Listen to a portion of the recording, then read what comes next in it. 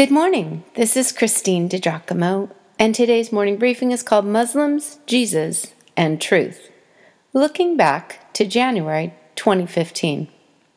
Just a year ago this week, I was at Chicago's Northwestern University taking a week-long mediation course. Being away from home, being in new settings, and also dependent on other transportation modes, the situations are ripe for great conversations. At least for me. I smile as I remember this conversation, like yesterday, and the thoughts it prompted. It happened again. The rearview mirror thing. "How are you doing this cold morning?" I asked my cab driver getting in. I couldn't delay any conversation I hoped to have, as the ride was relatively short. "Oh, I'm fine," he said, as I noted his thick accent and very dark skin. "Where are you from?" I asked.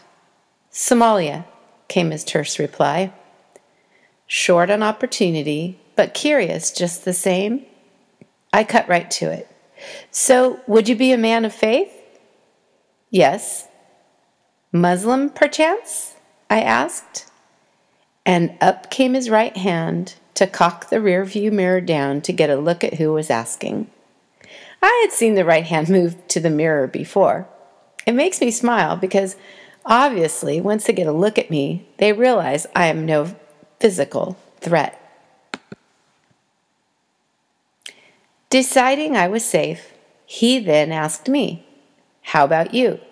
You a person of faith?" "Oh, yes, I am," I smiled and said, "I'm a Christian."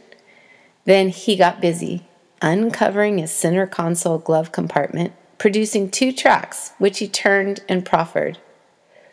"What Muslims believe about Jesus," and "What does Islam say about terrorism?" In spite of myself, I smiled again, at least inside.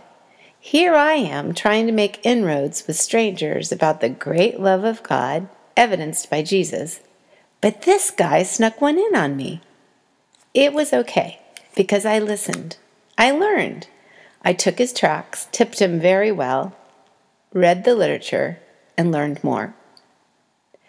And here's what I have to say to you. You must be a person who wants to know truth.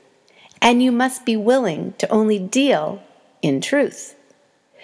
As a person of Christian faith, you have to want nothing less. And certainly, Jesus wants nothing less for you. Hear me. I am not saying you go around denigrating other folks' beliefs. Nothing like that. But what I am saying is that you personally must know truth. You must search out truth as though your life depends on it. Because your eternal life does. Or perhaps your minor kid's life depends on it. And here's the thing. If you do not know truth, you just may not see lies as they come your way. Fact is, you've heard the same thing I have. Part of the training for federal bank agents is to handle so much of the real stuff that when counterfeit bills come through their hands, they're easily recognizable. It's a great article on this, actually, if you check my footnotes. Back to my Somali friend. To be frank, as I was flying back west on my way home, carefully reading the literature he had given me, I saw at once how easily a person could be taken in by the rhetoric in the Islamic tracts. For instance, the citing of the Quran's position on Jesus, bumping it up against the words of Jesus from the Gospels, could easily confuse.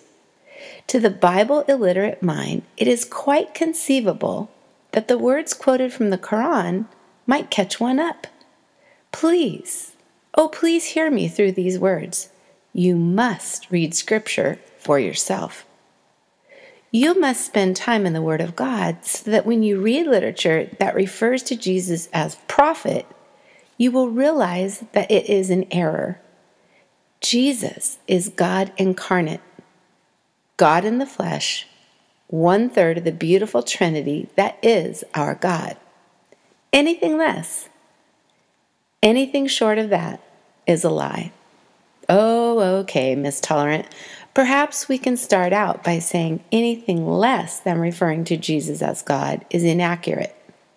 It is an aberration. But no, it's more than that. Anything other than referring to Jesus Christ as God is an outright lie, another's attempt to deceive. Which is why you and I must be well read.